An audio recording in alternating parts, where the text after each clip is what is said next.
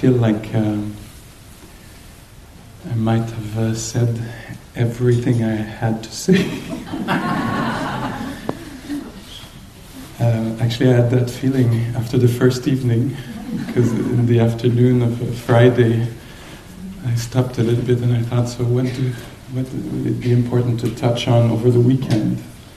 So I made these points, and then I came here Friday evening and I gave all the points. I was so happy to be there, and all the intelligence I could see in the eyes, and the interest, for the...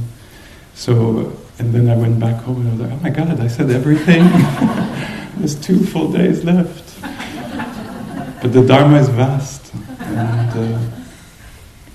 And so yesterday afternoon at this time too, I was sitting there, I was like, my God, there was all these Q&As and it was all said.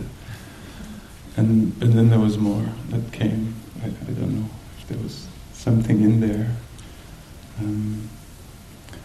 And so I have a bit of the same feeling now. Like I shared everything that seemed important.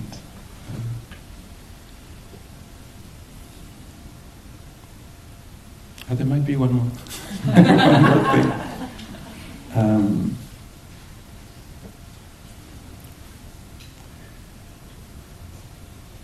So today and the whole weekend we talked about the sensitivity, and this morning I talked about how in the development of practice it's going to be met by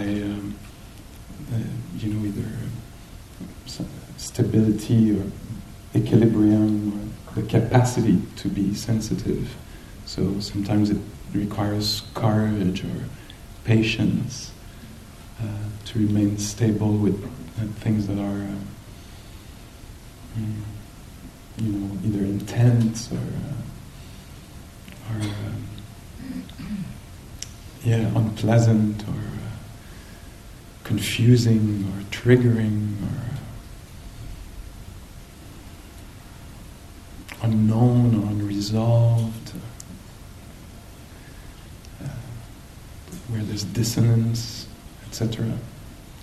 So the stability of the mind that we're developing, the word in the Buddhist psychology is equanimity, equilibrium. I used also the word this weekend, composure. And the way what I think of when I say composure, to me it's the calm, the concentration, which I'm not sure, but I don't like that word. It's very charged for me. Better concentrate and be concentrated. It's more like a unification of the mind, a gathering, sustained presence. So composure, calm, staying power, capacity to remain, and the non-reactivity, the ability to feel a lot of resonance or none, and not fall into agitation or despair, or which makes total sense when it happens, of course.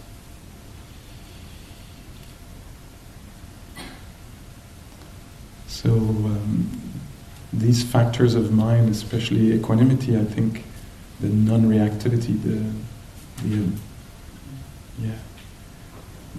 mind that can feel without falling in the extremes of rejection or grasping, or we're developing it here, and ultimately it's an expression, it's the outcome of wisdom, in a way. It's the outcome of understanding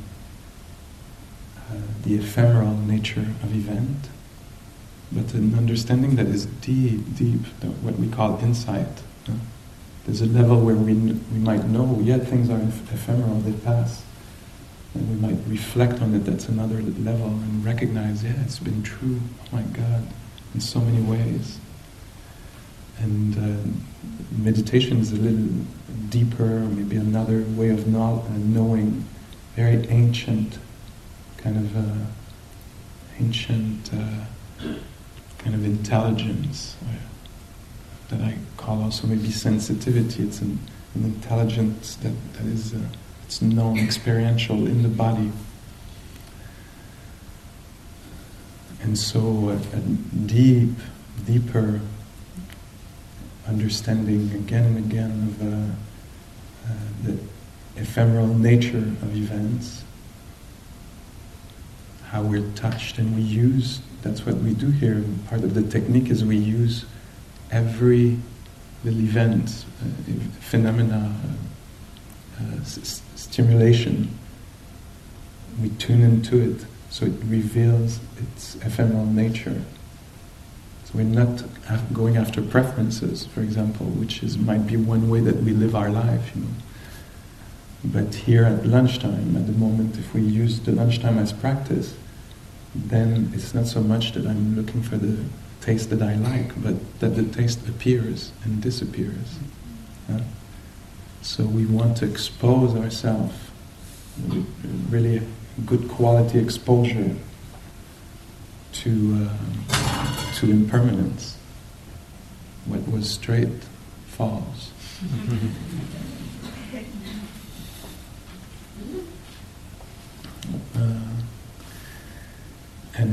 So we create the conditions. We come to a retreat like this, so we're not so busy, and we can actually slow down and notice a step that is an experience of the lending, and then that experience is gone. That moment of life, not just the experience, but the knowing, the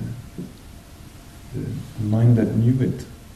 Where is the person? Where is the person of the experience of walking? If you were just a few minutes ago, it's gone. And so we want to pacify the mind enough, but not the mind that is just quiet like this, that can't notice anything. It's a mind that is quiet and engaged. And so we can notice how thoughts, emotions appear and disappear, and any stimulation at any sense door. We want to have a really intimate rapport with ephemerality, because our tendency is to conceptualize, and the concept is something solid, it seems. It presents reality like this. It's like this. It's me, it's always been me, it always will be me. We need to dive underneath that to notice how, I might have my idea about the body. It's my body, it was my body, it's a solid thing in my mind. But as I sit, it becomes more, with attention, a river of sensations, constantly changing, contacted by cold, contacted by warmth, folded in this way, suddenly standing, aching, release of ache, all this touching hardness gone. So river. So the body, is it the thing, solid thing, or isn't it more like a river of sensations? That's what we're clarifying here. So it's a different view of the world. Yeah? And so there's this aspect, and another aspect that we want to highlight. We want it to be revealed. It's there all the time, but it's just hidden by our ideas or our superficial attention. And so we become a little bit more attentive so that reality, as it truly is, can reveal itself. So it's just a little bit more quiet mind, less discursive, more receptive, tuning in things, and things will be revealed. And what we want to be revealed is the conditional nature of things, how things appear because of other things, how they come to be, kind of the cause and effect, the conditionality. And that particular point, I think, is very, very, very much related to equanimity. Why would the mind be non-reactive? Non-reactive, just so we agree, it doesn't mean flat. It really feels, but it doesn't go into opinions about things. It just understands, basically, that if that sound happened, it's because the conditions were right for the bottle to fall. Do you see what I mean? It's not, why, It's not like this. It's, all the conditions were there for the bottle to fall. And actually it becomes really intriguing how things come to be. It's pretty amazing how all these conditions suddenly came together for this particular unique event to happen. Like, yesterday, moving boxes and tables upstairs. Today, Indonesian music. How amazing is that? I'm sorry we're not going to be here tomorrow.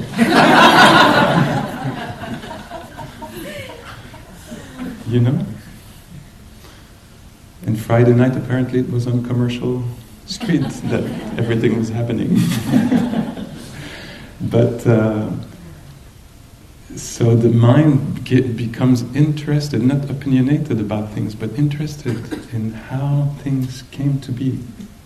So I'm talking about the bottle, I'm talking about the noise in the environment, or sounds, but inwardly also, how does things come to be? So I could be sitting here and really aggravated by the fact that my mind is not quiet. So adding agitation to agitation, with opinions and wanting something else to happen. But if I have some level of wisdom, of conditionality, I'll know that if there is agitation, it's because all the conditions are right for agitation to be there. So, in a way, there can be a little bit more peace. And so that's a particular kind of way to be interested by reality. Look at that. How this came to be here, that I don't like or don't want or fear losing. Fear losing might drop a little bit if I know that when the conditions are gathered, it does happen. And when the conditions are not there to support this thing disappears or changes. Like the deep understanding of the conditioned nature of reality is what brings peace. The deep understanding of the ephemeral nature of phenomena brings the deepest peace. And so here we pay attention to this. We're not paying attention to the breath, so we're really good at being attentive to the breath. In a way we don't care so much. We pay attention to the breath so we can see its comings and goings, so it can reveal the state of the heart. How is the person breathing? It can reveal the attention and its fluctuating nature. And so again, that's a particular interest in reality, the conditionality of things. I was mentioning this in a Q&A yesterday. One time I was sitting there on retreat, and Sylvia Borstein was talking, and she was talking about something particular, some event in her life, or something, and she said, it could not have been otherwise. The conditions were such that it could not have been otherwise. This is exactly the conditions that were there, and it led to that. And so understanding this, I don't know how you receive it, but it might be something somebody has done, people do, you have done, The conditions were exactly like this, so it happened like that.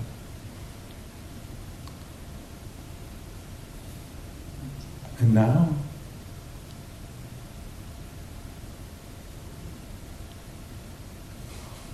there's also this understanding that things being conditional, how can I contribute? What conditions? What's going to be my contribution? And it's going to have an impact on what's going to happen. I can't control things, but I can certainly contribute. And so, with that comes the sense that the equanimity also. This is how it is right now, and try to inject something, contribute in some way, and it will have an impact on the conditions. And so here we're actually, as I said earlier, we're inducing, I don't know if this is the right word, but really, really, really good factors of mind. They're known to be extremely powerful, wholesome, beneficial for self and others, to bring consciousness in the field. It makes things reveal their nature, and it will help clarify, bring understanding, and open the door to benevolence and clarity and boundaries where there's a need for boundaries, and in all kinds of ways.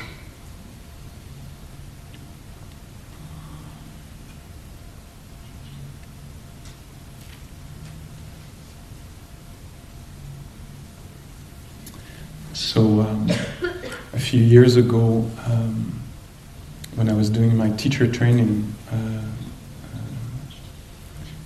in our group cohort, as we were talking about oppression and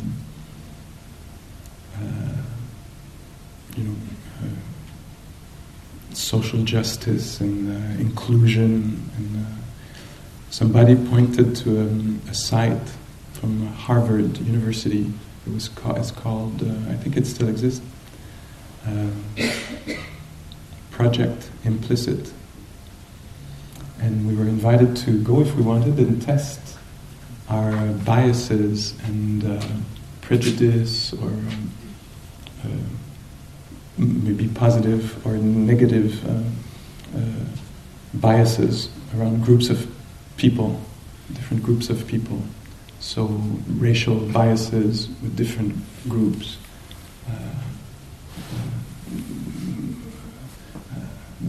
black people or Asian people with Asian heritage, or around size, age, homophobia. I'm not sure there was transphobia in there.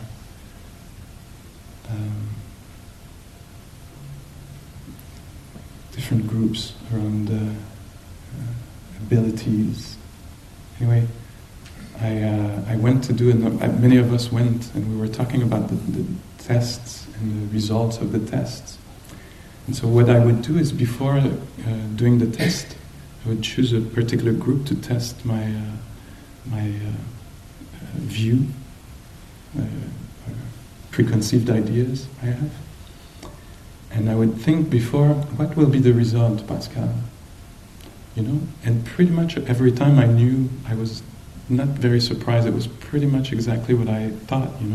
I thought I can do my own self-examining. And I know how I react, how I generalize around this group. So there was a test around homophobia. And I thought, I wonder how I'm going to do with this test. And I thought, I'm probably going to be slightly homophobic, although I'm a gay man. That was my sense, and I did the test, and actually it came out that I was slightly, I don't know the wording of it, but slightly homophobic. And it made sense to me. I was equanimous with the answer, because I thought, of course, I've been indoctrinated, since birth, I had I was given two heterosexual parents, heteronormative parents, 4 grandparents that at least, behaved heterosexually. I was sent to a heterocentric school, exposed to heteronormative views of the world, stories, models, So the indoctrination was really, really, really strong. But I survived. And yet, it had an impact, of course. I was conditioned, And so things are being conditional, you know. And in the group we were saying, okay, so now we know, we have more information about how we are, and it's really important as teachers to know that. So we want to offer a Dharma that is for everyone, and you know, it's we want to do it better and better and better. I put it this way. What do we do now? So Kate, Lila Wheeler, who's a teacher in our group, she called the researchers, the researcher at Harvard, and she said, so okay, we get the answer. So what do we do now? And the researcher, not knowing what Kate was about, or what was her life or anything, she said, oh, you have to be mindful. And so Kate, told us, she said, you know what was her answer? To bring mindfulness. You know, so the researcher was saying, when you meet people of that group that you know you have a wrong view about, you know, that you have a limited view or an oppressive view, or just really tune in and go beyond your initial conditioning and just get interested, you know, tune in. There's a being behind, you know, there's somebody behind the image, you know, and tune in, and you'll see how you can reveal the ephemeral nature, limiting nature of and find freedom. I'm not saying it's absolutely easy, but that's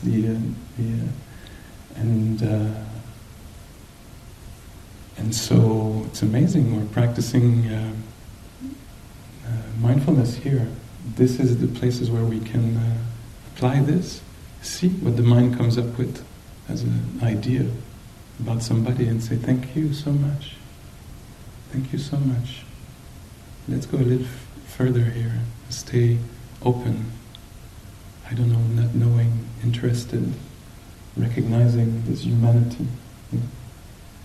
And it's the power of this practice also of, as I was presenting it, you know, the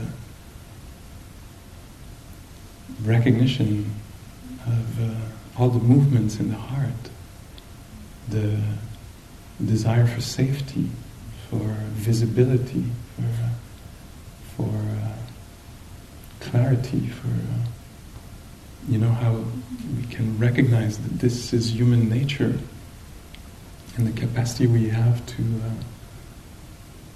recognize this in the other, that it's also alive there.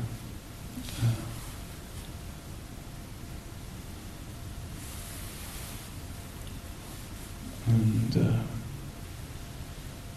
somebody, I think, a couple of weeks ago was telling me that was George Mumford, who's a meditation teacher, really known,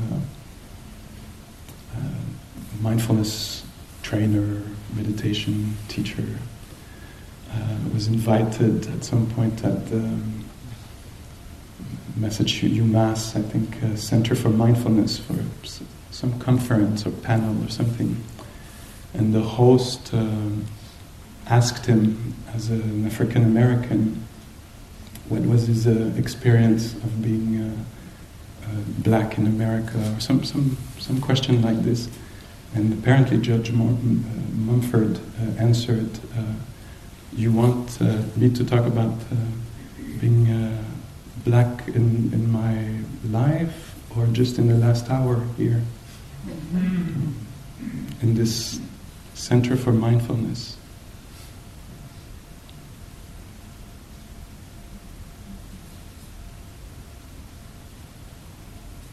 And so,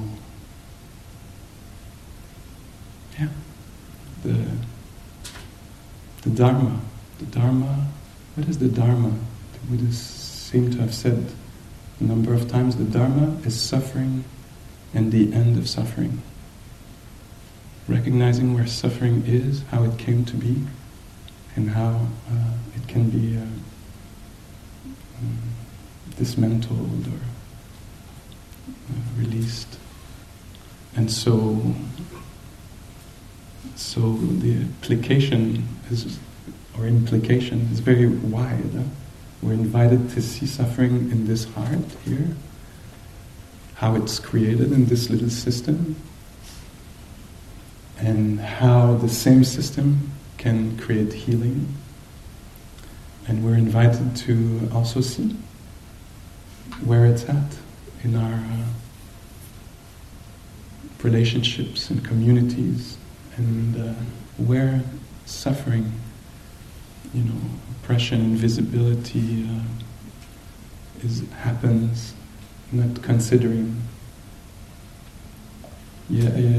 Friday when I went to the Museum of Anthropology, I think that's the thing that touched me the most of the whole exhibits was in one of the, I don't know what it's called, presentations, booth, display. There was something that was wrapped. I don't know if you've seen this. That was wrapped. And there was a little story underneath, and the way I remember it is it's saying a lot of the artwork or ritual implements, masks, I'm using my words here, that you see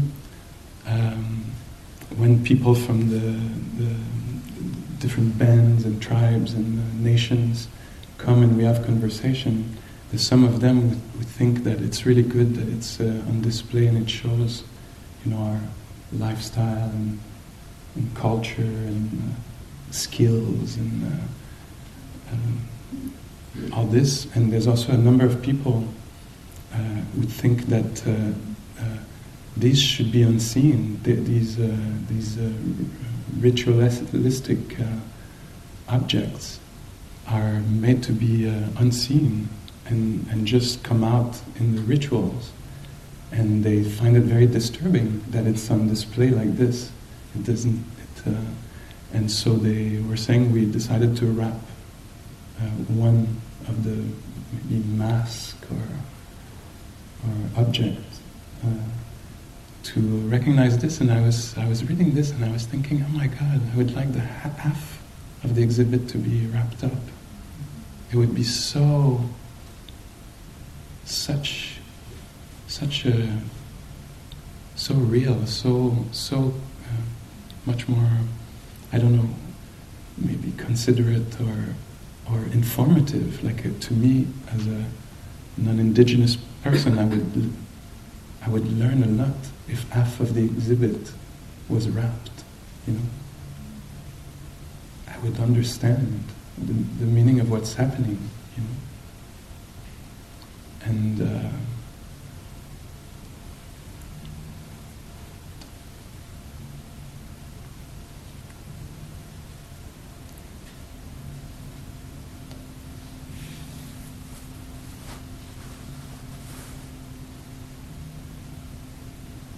joy of inclusion. I know it's, I'm not sure it's the exact right language, but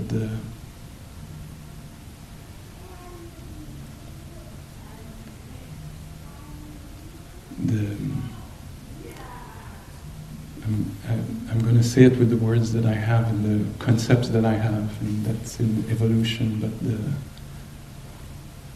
it's not the right word, the allowing of somebody to bloom, to be able to offer what they have to offer, to live their full life.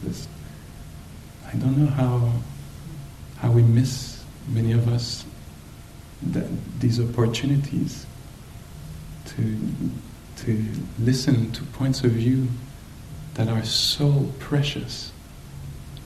So precious.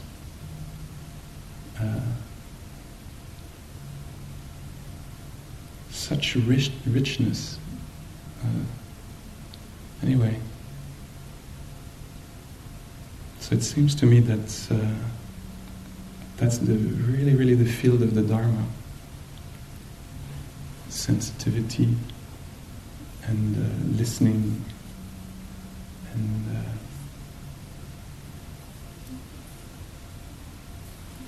allowing life to reveal itself in all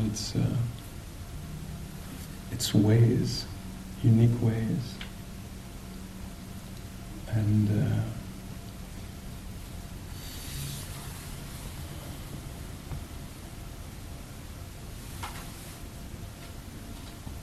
so this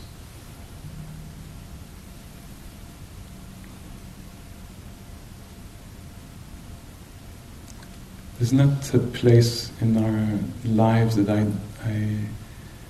I see where calm and composure and interest is not welcomed.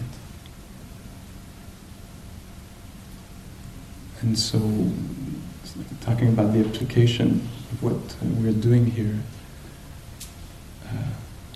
taking particular care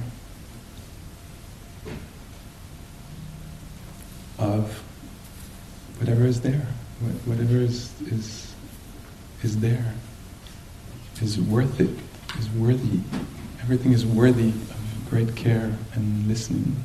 I think that's my personal conclusion. Let's put it this way.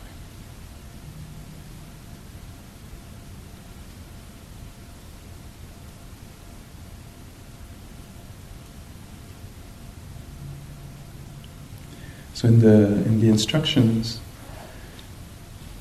that we follow a lot in this tradition of the Satipatthana Sutta, there are all these aspects of reality that we're invited to be very attentive to.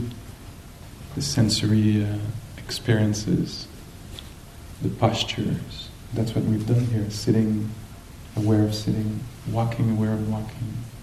Aware of breathing. Aware of the experience at the 6 sense doors. Aware of hearing. So that can be revealed the ephemeral nature of that event, the posture, the breathing, the hearing, and at the 6th door, the heart, mind door, seeing the passing nature of thoughts and emotions and moments of consciousness. So in these instructions, there's always this invitation to notice this internally and externally. Internally and externally. One of the interpretations of this internally, externally is in oneself and in others. So anything that we've talked about, we're invited to be aware of this inside oneself and in the other, if we interpret it in this way at least. And so being aware of my posture, being aware of the other's posture, my breath, the other's breath, my emotions, the other's emotions. And it could easily be that one would use this here to build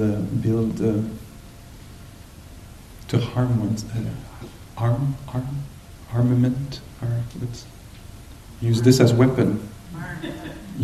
I'm so mindful, and you're not.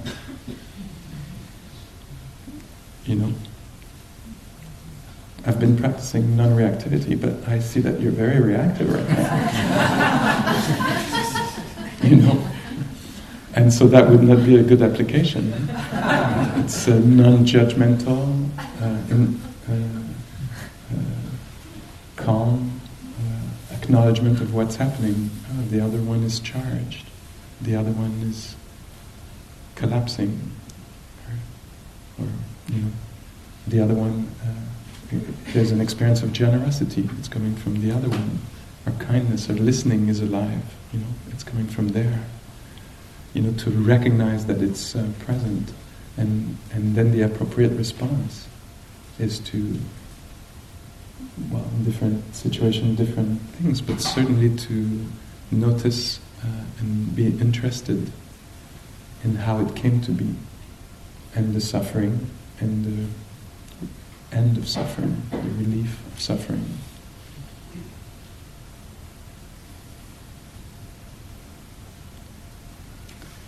And so as we go back home, we're invited to do this with in our relationships, in our, what's the word, consumption, consuming, in our different ways. You know, how can we bring that practice alive there? And I find that it doesn't have to be weird. You know, there's something very natural that can be about it, you know, and that it's always welcomed, even with people who don't practice, or there's an appreciation for presence. I think that's what I've seen mostly, you know. My parents never asked me about meditation. But I think they appreciate me more since a few years, you know. Because of what I've been able to, you know, I mean, it's very uneven, especially in family. If it's shaken, it's probably going to be there. But still, you know, it's not unwelcomed. I don't know what they think about Buddhist practice. I'm not sure. They never asked or talked about it, so I really matter. I don't know. I have no idea. But the quality of the presence, you know, whatever I can bring, seems like it's welcomed. It's helpful.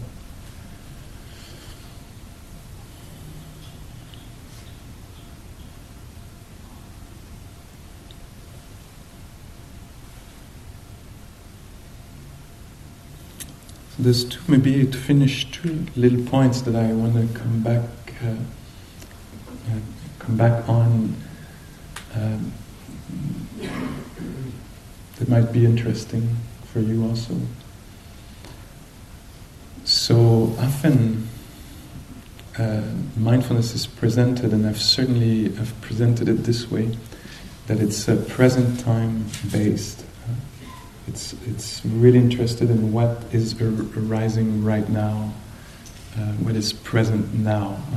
Like in the Buddha's sutra where he says the past doesn't exist, the future doesn't exist. Put all your attention with what is arising right now. And he says the hordes, I think, of death are coming, galloping our way. Time is precious. Put all your attention in what's presently arisen. And all the instructions this weekend, and probably most of the instructions, if you have been practicing in this tradition, you've heard have been this. But when we do read the text, there is a mindfulness. I mean, just talking about conditionality, what leads to what. There is a time. Time is there, you know. So, and there's such a thing as I think somebody coined retroactive mindfulness. You know, and so I wanted just to put a few words on this here because I think it's valuable. I think that in the research we do here, it's extremely valuable to stay with what is here now. But in practice also to actually revisit events where there was no mindfulness. And often that's part of a retreat, maybe a little bit of a longer retreat. Somebody, because the mind becomes more stable and resonant, and able to be resonant, one might revisit things said or done, feeling more the impact, you know. So I think it's an extremely valuable practice to actually say, okay, something happened this morning.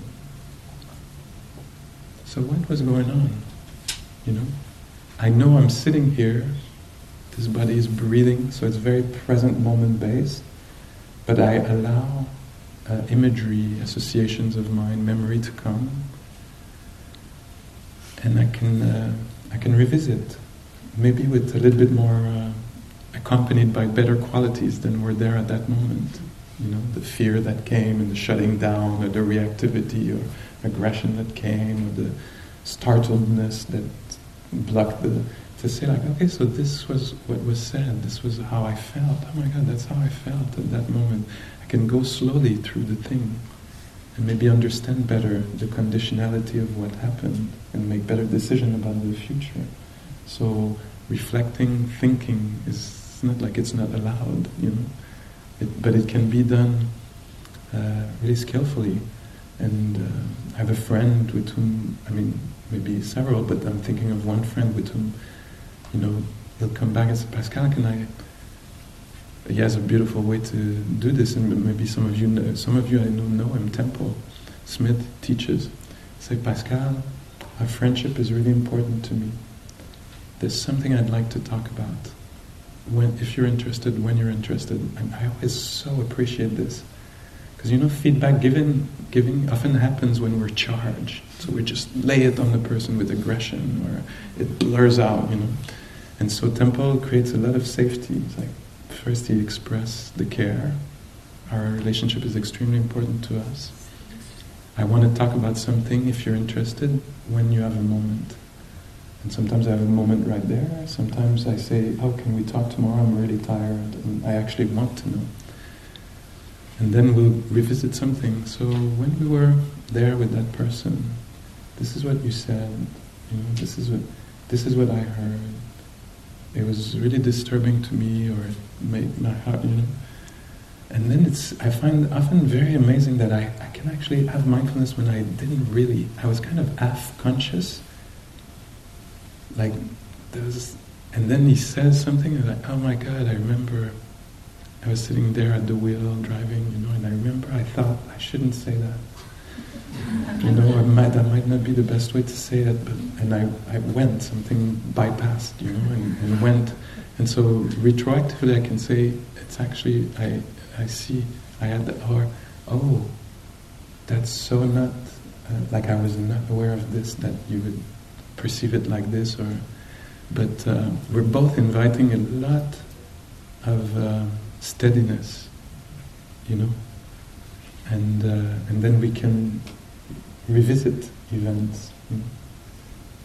And I try to do this when I plan the future also. Instead of doing it habitually or compulsively or obsessively, I try to go with well accompanied.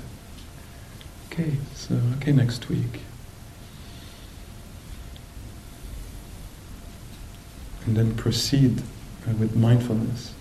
It seems like it works better. I don't have to do it 10 times. I can do it one, maybe another time when there's new information that comes in. It's a good lifestyle. So I'm advocating for it. And the last little point, you might not have noticed, or you might have had a question about it, but when we did the skin, bones, flesh, so the way the practice is presented, these are maybe fine points, maybe they're not, but the way the practice is presented is often that it's non-conceptual, it's experiential. We're really interested in experience. And so when I say you can imagine or see the skin or the bones, I don't know, some of you might have thought, that's interesting that we're actually using imagery suddenly. It's not the experience, it's the images. And so I just wanted to say that there's a value. Like for me, for example, this practice that comes from the Buddha, but through maybe Analayo, and some of you might have practiced that with him. It's partly conceptual because I don't feel all the thing, but I can imagine it. But it really helps me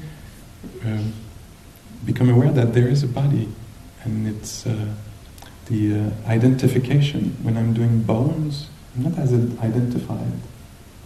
My bone. Right? There is flesh and there is skin and bones that is there. So to me, it serves a purpose of releasing identification and, let's say, unbalanced ownership. Make it absolutely, and to recognize that there is a body sitting here. It's not just my body, but there is a body sitting here, and it has bones and flesh. And so, I don't know if means anything to you, but there's a part of it that is conceptual, and it's helpful. So concepts are not to be discarded at all cost. They can be useful, but they have to. It's tricky. A concept is really tricky because we can buy into it and live in concepts. Just live with our ideas about stuff and not really feel them so much. Anyway, little last point I wanted to make.